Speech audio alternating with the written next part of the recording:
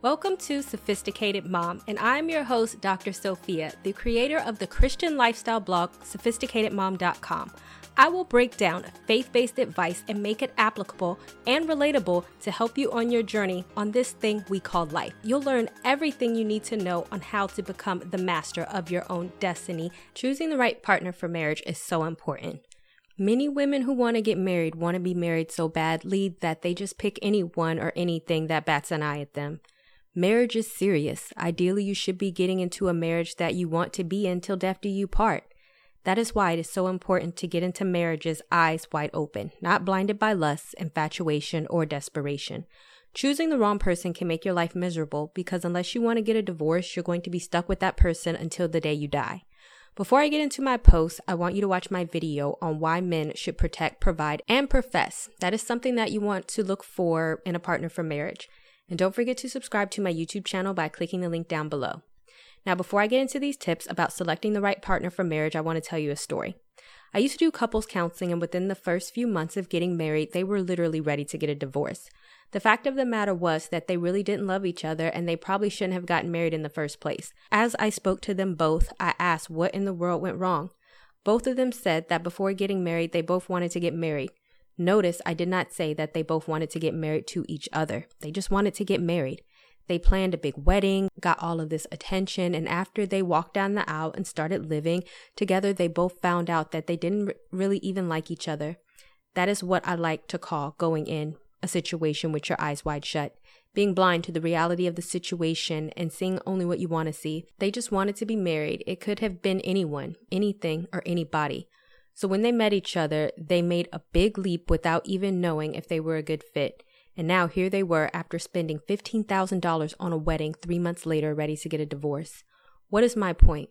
My point is that you should never get so caught up in getting an engagement ring, having a big wedding, and wanting to get married that you forget to find a partner that's right for you. Which is why in this post, I'm going to give you 5 tips for choosing the right partner for marriage. Number 1. Are you equally yoked? Do not be unequally yoked with unbelievers, for what does partnership has righteousness with lawlessness, or what fellowship has light with darkness? Corinthians 6:14. I encourage you to also check out my blog on being equally yoked, which you can click the link down below. If you're a believer, then be a believer. It can be mighty hard for you to go to church and have a relationship with God if the man you are with could care less about being a man of God. If you are a Christian, he's not. There is a huge part of you that he can never get to know or understand because you two don't have the same faith. I'm a Christian. I talk to God and I love God. I cannot even imagine being with someone that has no real relationship with God because God is such a huge part of my life. I would prefer a partner that I could pray with as opposed to one that thinks I'm just praying to some invisible make-believe person in the sky that has no power. According to Desert News, the best religious predictor of being happy in a relationship is praying together as a couple. Ideally, if you like to pray and talk to God, you should want a partner that also enjoys those things as well. Your men should bring you closer to God and not pull you away. Also, check out my video below on the dangers of picking someone who is unequally yoked. Number 2, no scrubs. I wrote about this in my blog, If a Man Does Not Work, Then He Does Not Eat, which you can click the link down below to read. I cannot tell you how many women I encounter that want a man so bad that they just settle for a man that has no job, no life, and nothing going on for himself. Why would you put yourself in that position to have to take care of a man? If he cannot take care of himself, then why would you want to marry a man like that? So, true story. I know a couple where the wife works 3 jobs while her husband works none. The way that I see it, if I was working 3 jobs, I could use the money all for myself. I do not need to share my income with a grown man that is not willing to work or help support his wife that is working herself to the bone. Having a man that is lazy is as good as having no man at all. When you choose the right partner for marriage, don't seek a scrub. Instead, want a man that works, has income, has goals, and is doing something with his life. You can do battle by yourself, and you don't need a man to help you do bad. You can also check out my video below on unmistakable ways of recognizing a good man, on where I talk more about this. Number 3, have similar goals. This seems like something that is easy to figure out, but you would not believe how many couples jump face first into a marriage only to find each of them wants different things. For example, a huge issue is when one person wants children while the other person does not. You can check out my blog on questions to ask before you get engaged, and you can click the link down below to read, because I really emphasize the importance of knowing what your partner wants before you get married to make sure that you two are on the same page. The last thing you want to do is think that you're going to have a picture-perfect family with kids and a dog, and he says he doesn't want children or he hates animals. Number 4, how do they handle their money? This actually has nothing to do with how much someone makes. A man can make less, invest it, save it, and be financially responsible and be better off than a man that makes more money and has a gambling problem and blows all his money away. I want to tell you yet another story. 2, in fact.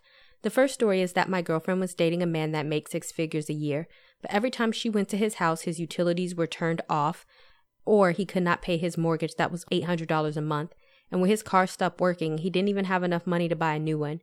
When you evaluate this situation of someone making 6 figures and they cannot even pay their bills or their mortgage, then you know that something is seriously wrong. They have a problem managing their money, and the last thing you want to do is to tie yourself up to someone like that. If they have an issue in managing their own money, if you get married to them, they're going to have more issues managing money, and they're going to mismanage his money and your money. The second story is a friend of my mother. Her coworker who's been working at an agency for over 30 years, and she had enough time to retire. She too made 6 figures, but she could not retire because her non-working husband had a gambling problem, and they did not have enough money to retire. Their home was worth $200,000, and they had to pay off $500,000 because they continued to take out mortgages to support her husband's gambling problem. Now this woman, 60-something years old, who has put in all this hard work at an agency, had to continue to work just so they could pay off their own debt, which may be until she's 80. When you choose someone for marriage, never be afraid to take a deep dive into their money, and most of all, observe how they manage their money. You don't want to get into a marriage that is going to damage you financially. Number 5, bring something to the table. Of course, you need to select the right partner, but you also need to be the right partner. You cannot expect to have a good man who manages his life well and is all about something while you're about nothing. Typically, it is a lot easier for you to choose the right person for marriage if you are the right person for marriage. If you're a hot mess and you're all over the place with your life, then you're not the right partner, and you will bring the person down with you. More so, you are more likely to attract a man that is also not a hot mess. If you are a woman that has her life together and one that has goals, then of course it is easier to attract a man that is similar to who you are. You cannot want a man who's on Wall Street and you're down in the middle of a dark alley, living in your own chaos and wondering which way is up. You should want to be what you attract in a mate. Case in point, Michelle Obama was a lawyer, and when Barack asked her out, he was interning to be a lawyer. In any case, she married the future president, and he also got a great deal with his wife, Michelle. They balanced each other out, and they both brought something to the table. And in my opinion, that is what makes them one of the most admirable couples today. Now that you have these 5 tips for choosing the right partner for marriage, I hope that anything, you do not idolize marriage and think that getting married will solve all of your problems. It is a significant life decision, and you would much rather choose the right person to share your life with over the wrong person. And also check out my book for single women, and if you scroll all the way down to the bottom of the blog post, you can click the link to buy, or there's a secondary link if you're not sure that you want to buy, and I'll give you the first few chapters for free.